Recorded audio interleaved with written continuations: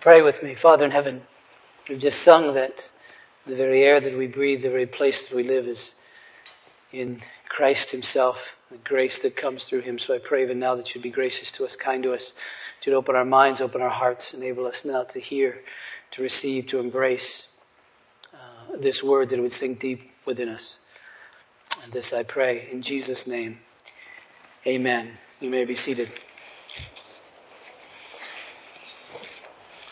Turn please to 1 Peter in chapter 1. 1 Peter chapter 1, I want to read verses 13 through 16.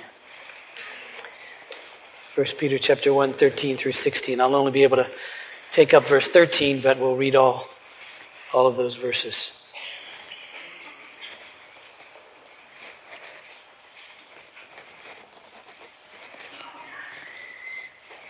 First Peter 1, verse 13. Hear the word of God.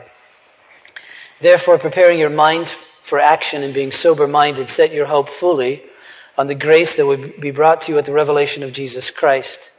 As obedient children, do not be conformed to the passions of your former ignorance, but as he who called you is holy, you also be holy in all your conduct, since it is written, you shall be holy, for I am holy. Now, this week and next, I want to take up a question. Actually, this question will really move throughout the whole book of 1 Peter, but in these two Sundays, these two sermons, this one and the next, this question is most directly answered, I think. This week in a general way, next week very specific, which will take us then through the rest of 1 Peter. But the question is this: how is it that we, Christians, should respond to this great salvation? How is it that Christians should respond to this salvation? If you're not a Christian, the question would be for you then, how do Christians respond to salvation, the salvation that comes through Christ? For those who are believers, the question is, how is it that we're to respond to this great salvation? Now the answer is, I'll give you the answer ahead of time so you can write this down so you'll pass the quiz. But the answer is that this great salvation is to consume us, that it's to captivate us, that it is to be the very thing that informs our whole life, that everything in our lives should be informed by this great salvation, be understood in relationship to this salvation, because Peter says that our hope is to be set fully, completely upon the grace that is to be brought to us at the revelation of Jesus Christ. And by that I take Peter to mean that this hope is to be all-consuming. This hope is to be the very deepest desire of our heart, that we would be recipients of God's grace. Without God's grace, there's no hope, and that's our heart's desire to receive it, and to receive it to its full. Now, the reason I ask that question is because of the word therefore in verse 13. As Peter begins, we see that word therefore, and so essentially what he's saying is, I've told you all of this in verses 1 through 12. Now, I want to tell you something else. Because of this, then this. And what he's been talking about in verses 1 through 12 is this salvation. For instance, in verse 10, he writes, concerning this salvation. That's as he begins to sum up. So what he's been talking about is this salvation that he's given to us. Excuse me, I'm just don't want that. I promise that's it. But he wants us to see this great salvation. We talked last Sunday about the tenses of this salvation, past, present, and future. That we have been saved. That is, that because of the work of Christ, and because of God's work in us to enable us to believe, that we've been declared justified, declared that we're righteous in His sight because of Christ. Because we stand in His righteousness, forgiven because of His death.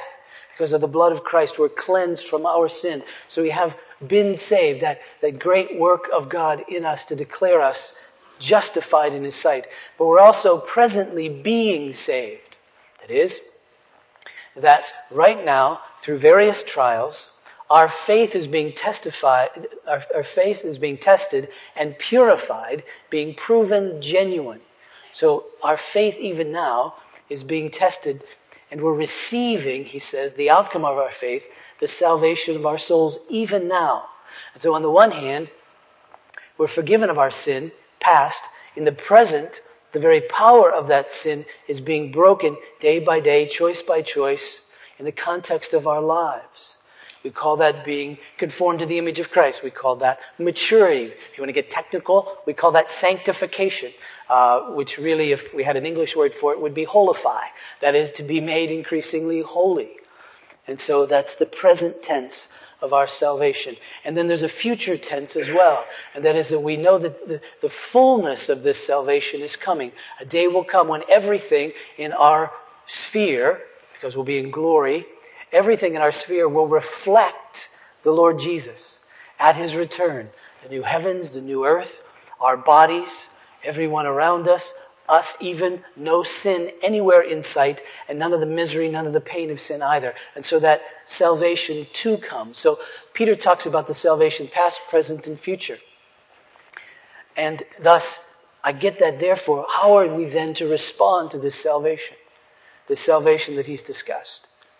Because Peter's taking a turn here. He's been talking about our salvation in verses 1 through 12, and now he comes and says, therefore, and now he's going to tell us what to do. Now it's very important that we get this order correct. The order that Peter teaches us in. The order that he presents this stuff, this information in about our salvation. Verbs, I always like to do that. People know he's going to talk about grammar. Yes, I am. Verbs have moods like people. Right? For instance, when children come home at the end of the day, they're in a particular mood. And the mood is normally indicative. Because all they want to give their mom is facts. Mom says, how was school today? They say, fine. Alright? It was fine.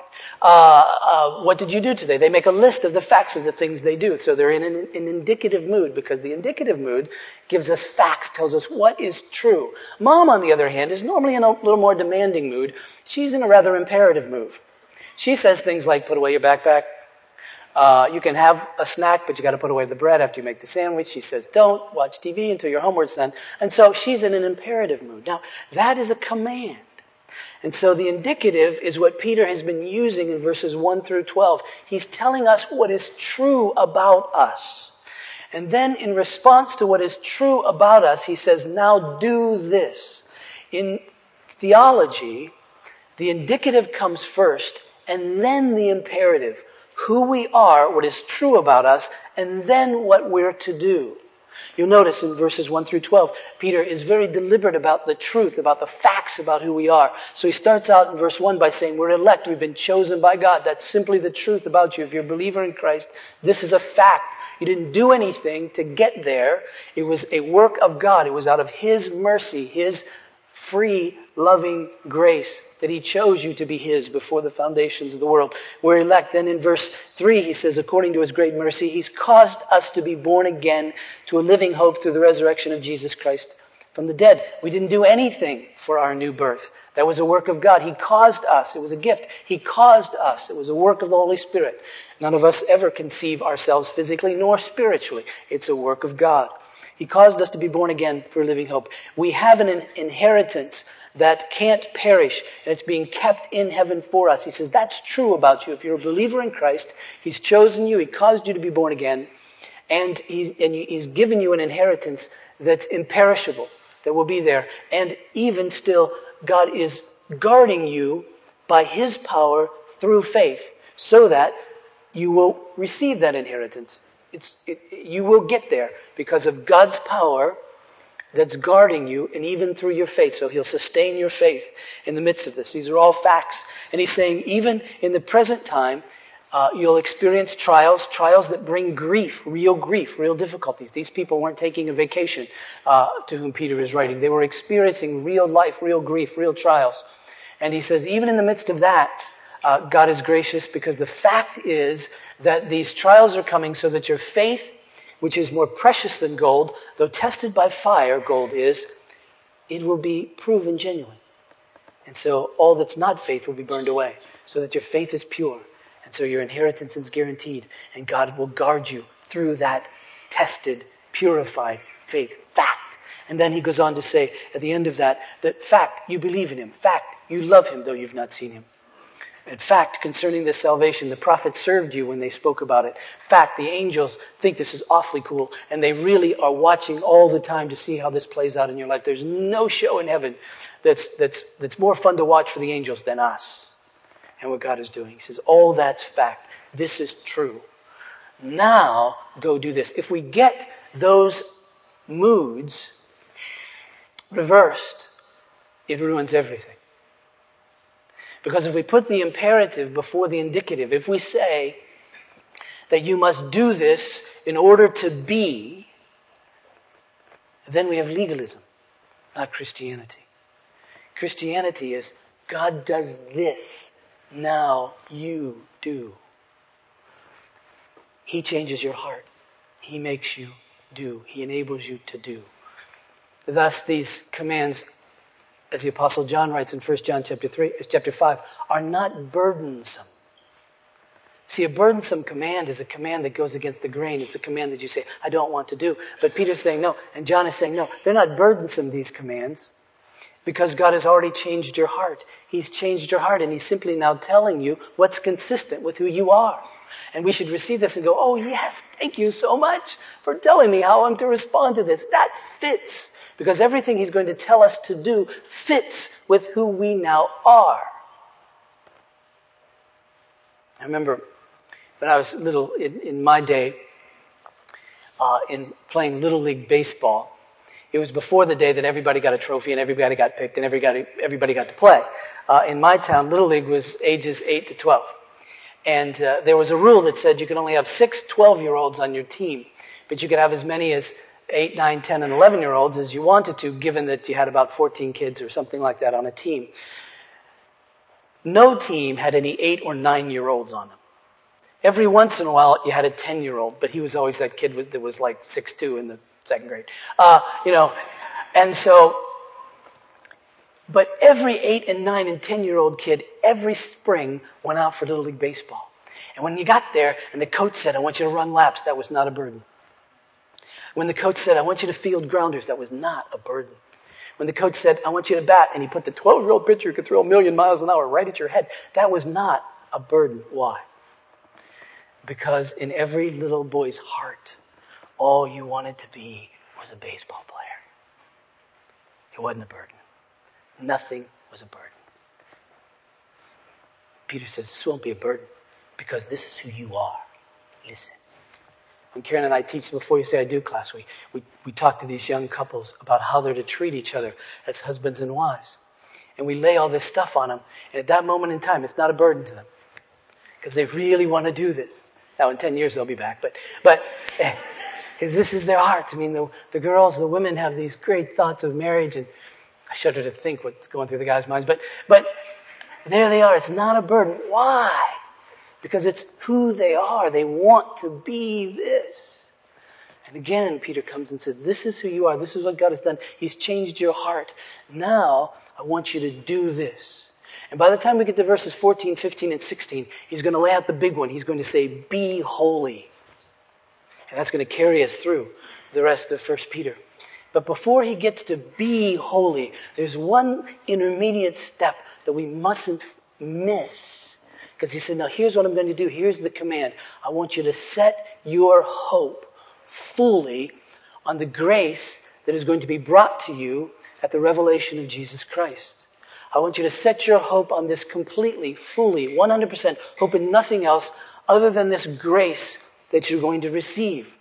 Now this grace that you're going to receive isn't any difference in quality to what we have already experienced as believers, but it is a difference in quantity. That it's still the same grace. It's still the grace of God.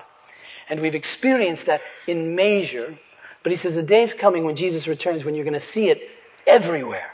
Where you're going to see the fullness of this grace. When everything in your sight will reflect Jesus. Everything will be pleasing to Him. There won't be any injustice. There won't be any poverty. There won't be any tears. There won't be any rifts between people.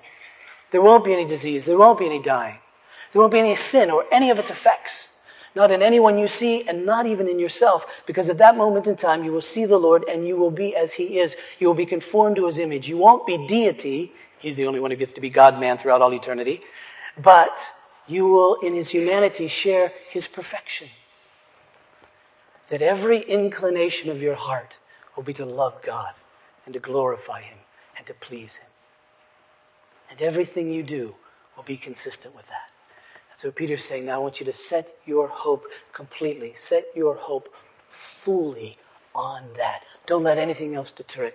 That's the command. And I think it's so amazing that the first thing that comes to Peter's mind in response to this great salvation, and as he gets prepared to tell us what to do, what to command, he doesn't quite go to the holy thing yet. He just says, no, really what I want you to do, first and foremost, is sink deep into this. I want this to captivate you. I want this to consume you. I want this to be your passion, to be conformed to the image of Christ, the great grace that is to come.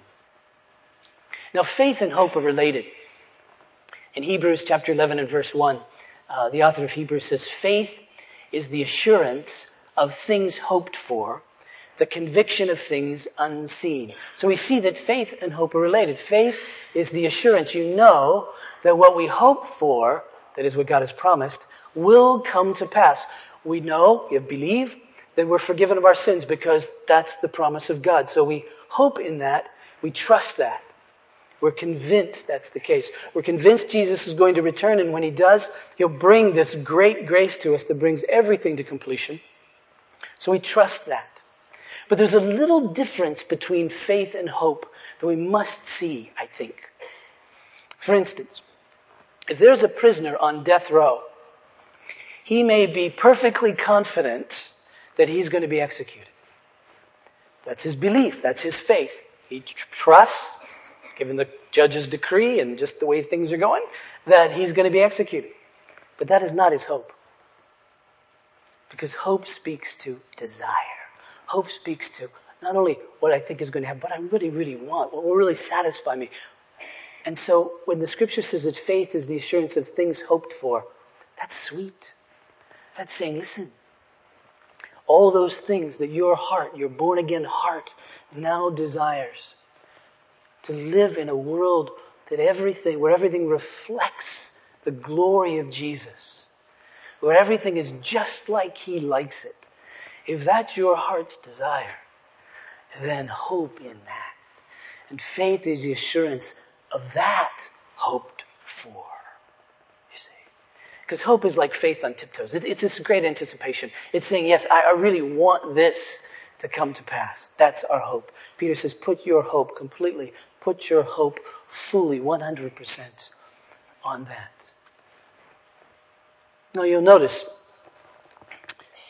in these verses, there sort of looks like there are three commands here. Prepare your minds for action, be sober-minded, and set your hope fully.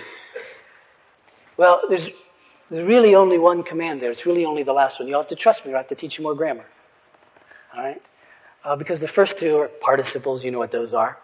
No, you don't. You forget, 9th grade. School's out. But they're verbal adjectives. That is, they modify what's to come. So these aren't three distinct commands.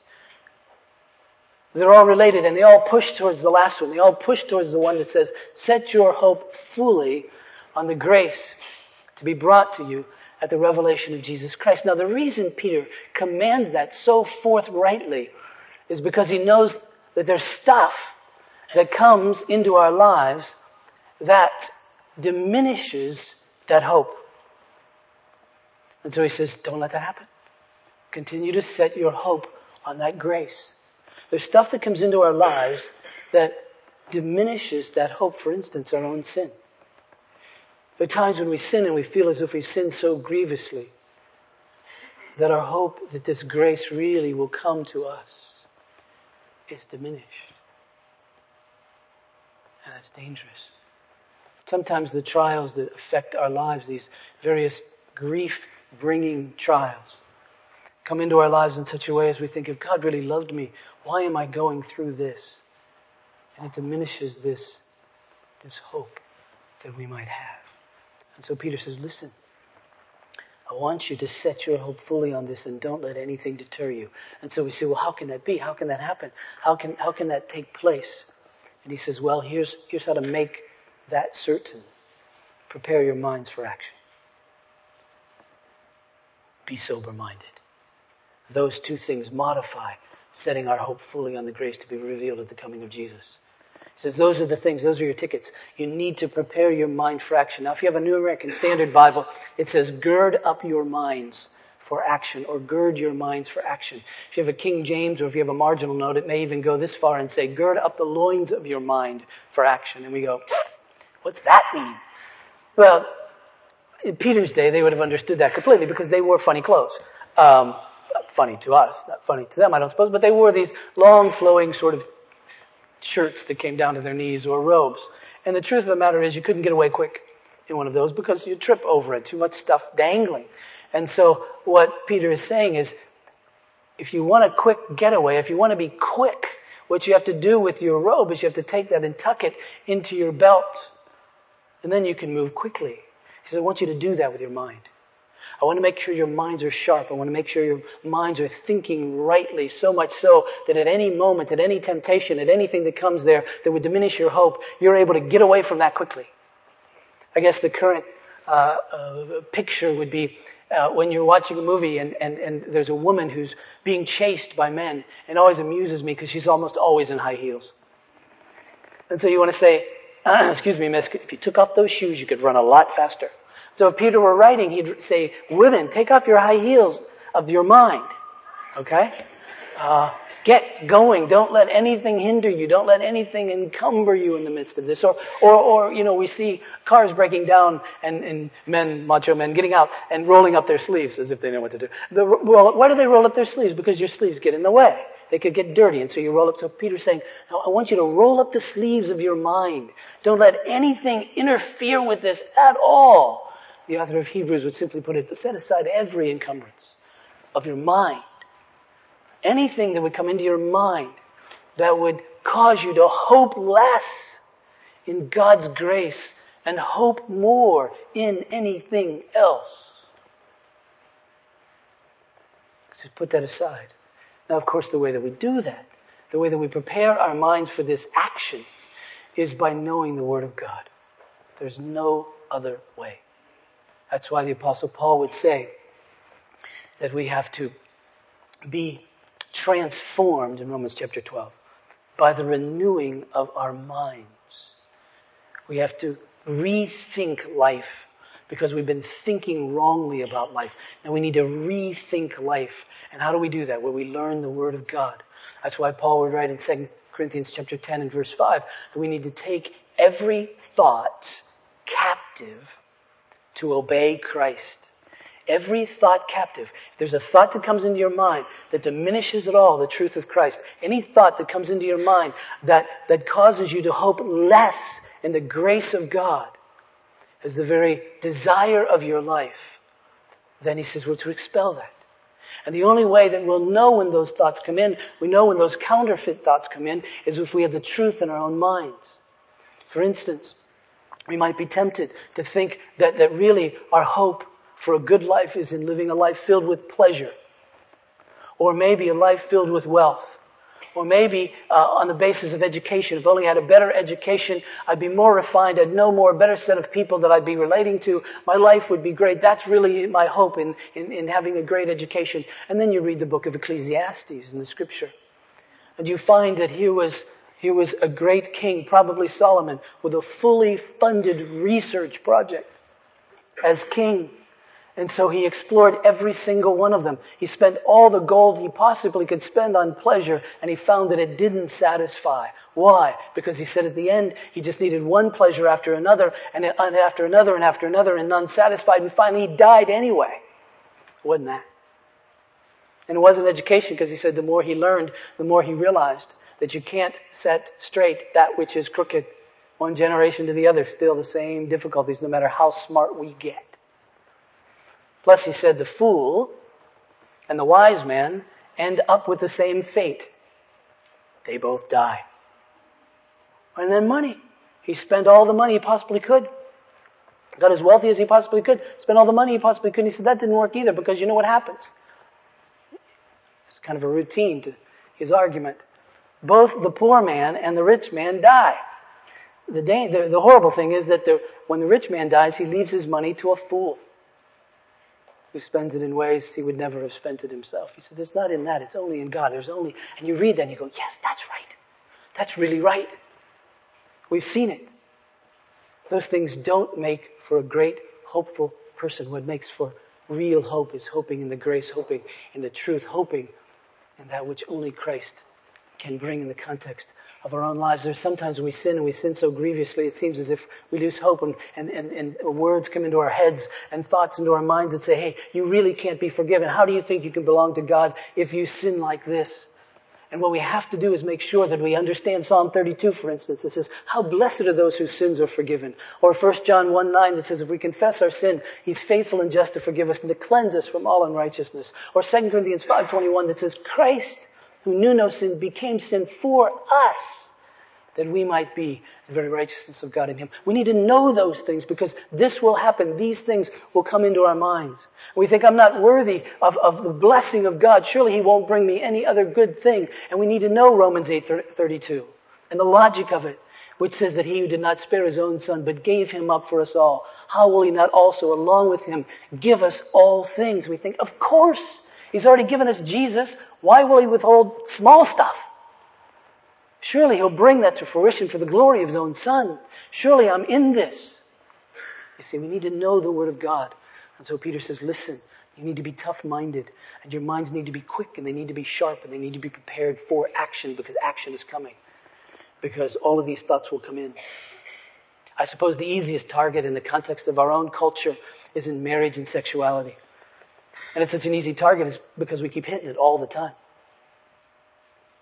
In the context of marriage, there are some, even Christians, who think their hope for a happy life is divorce. If only I could get rid of this one. If only I could leave this particular marriage, then that's my hope. Then I'll be happy. Then I'll be satisfied.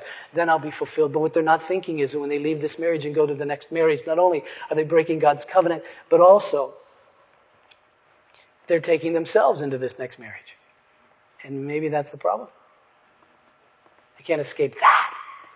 The only way to escape that is to have one's hope on the grace of transformation and becoming conformed to the image of Christ. That's what brings real satisfaction, and to where you can become a servant and love this one even in a difficult situation. Or those who are unmarried and longing to be married and experiencing the loneliness that can come through singleness. And the temptation comes to marry an unbeliever. Thinking, oh, this is my hope. If I can marry this unbeliever, even though the person's an unbeliever, still I'll be happy. But yet that goes against the truth of God. And God says, no, that's not it. Trust me. I'll satisfy you. I'll fulfill you. Don't. And our minds must be quick, because when loneliness happens, it can be very tempting because it's very painful.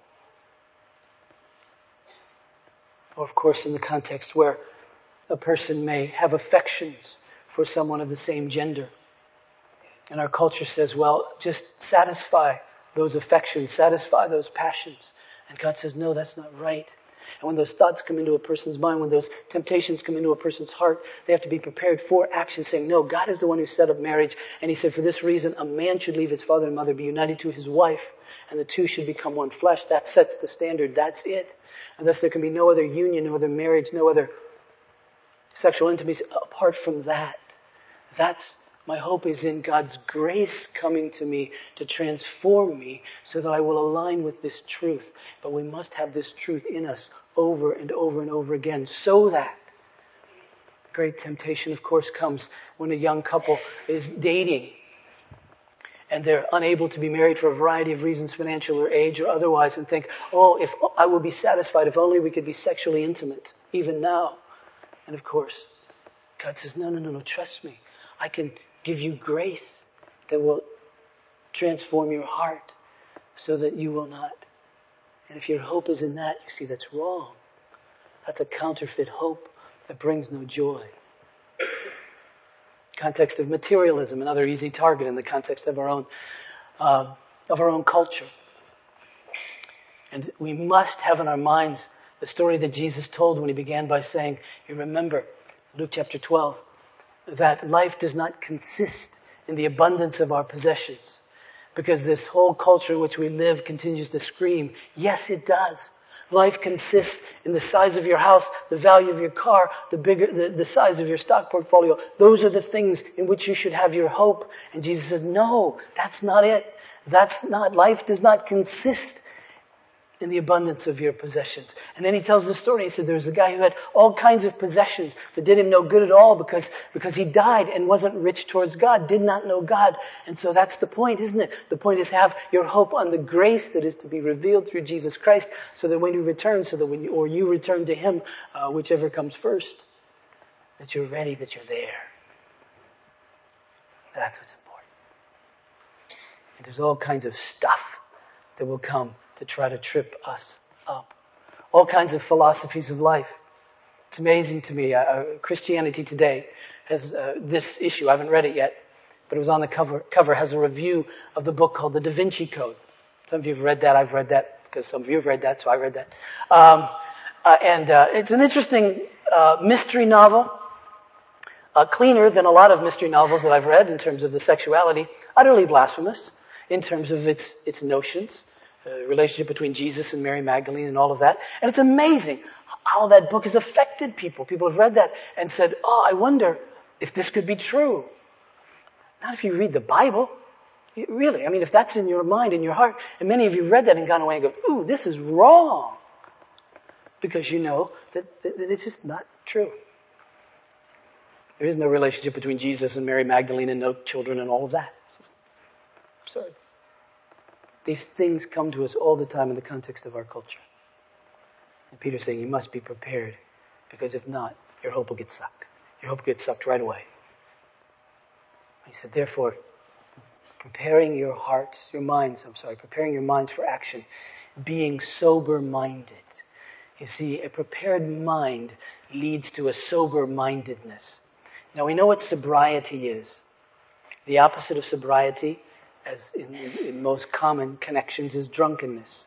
And we know that drunkenness leads to a lapse of judgment, to where our values are distorted, for we have misunderstandings about that which is really true. It numbs us to the truth. And thus we see people making all kinds of mistakes who are not sober. How many young girls have lost their virginity because of alcohol? How many are in the context of alcohol? How many accidents have taken place where people have been hurt on the road because people are unable to make good decisions when they're drinking and driving and all of that? We know that. And so Peter's using that metaphorically to say, now what I want you to be is sober spiritually. Sober-minded spiritually. I just want you to be thinking clearly. And so you see, we need to ask the question, what is there spiritually that numbs us? What is there spiritually that numbs us to this great hope of the grace of God?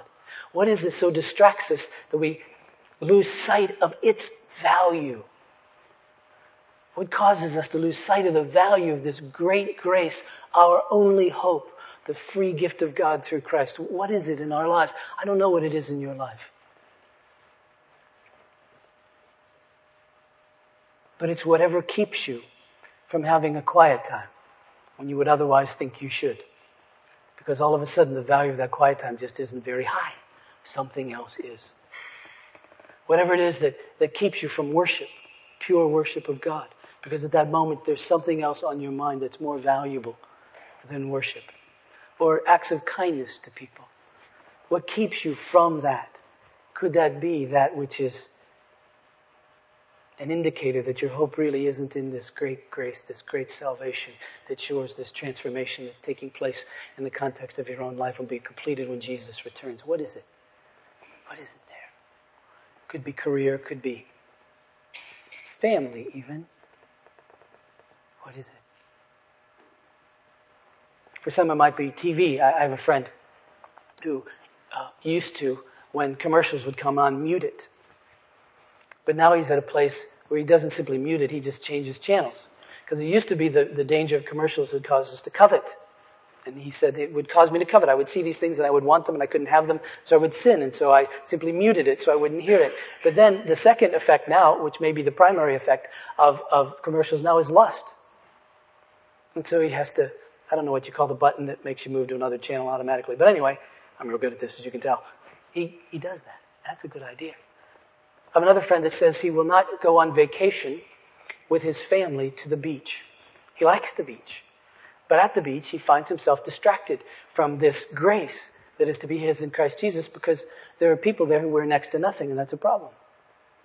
And so he says, I just won't go to the beach on vacation. It's just not worth it. It distracts me. It takes away from my hope in the grace of God. I think that image or that thought may satisfy me more than my desire to be conformed to the image of Christ. So he just doesn't go to the beach. So what is it? Context with you. For some, it's pornography issues. For some, it may be something as good as the newspaper, if that's good. What is it that distracts you from this great hope? Peter says to us this. He says, your response to this salvation is to be all-consuming. It's to captivate your very heart. That nothing should take its place, that your hope should be on grace. The very grace that comes to transform. The very grace that comes to eradicate sin. The very grace that comes to conform us to the image of Christ and enable us to glorify Him. That grace, great grace that will come fully and completely when Jesus Christ returns. Focus on that. Don't let anything diminish from that. Therefore, prepare your minds and be sober-minded. Let's pray. Father in heaven, I pray for me and for us that nothing would diminish the wonderful truth of the hope that we have in the grace of our Lord Jesus Christ.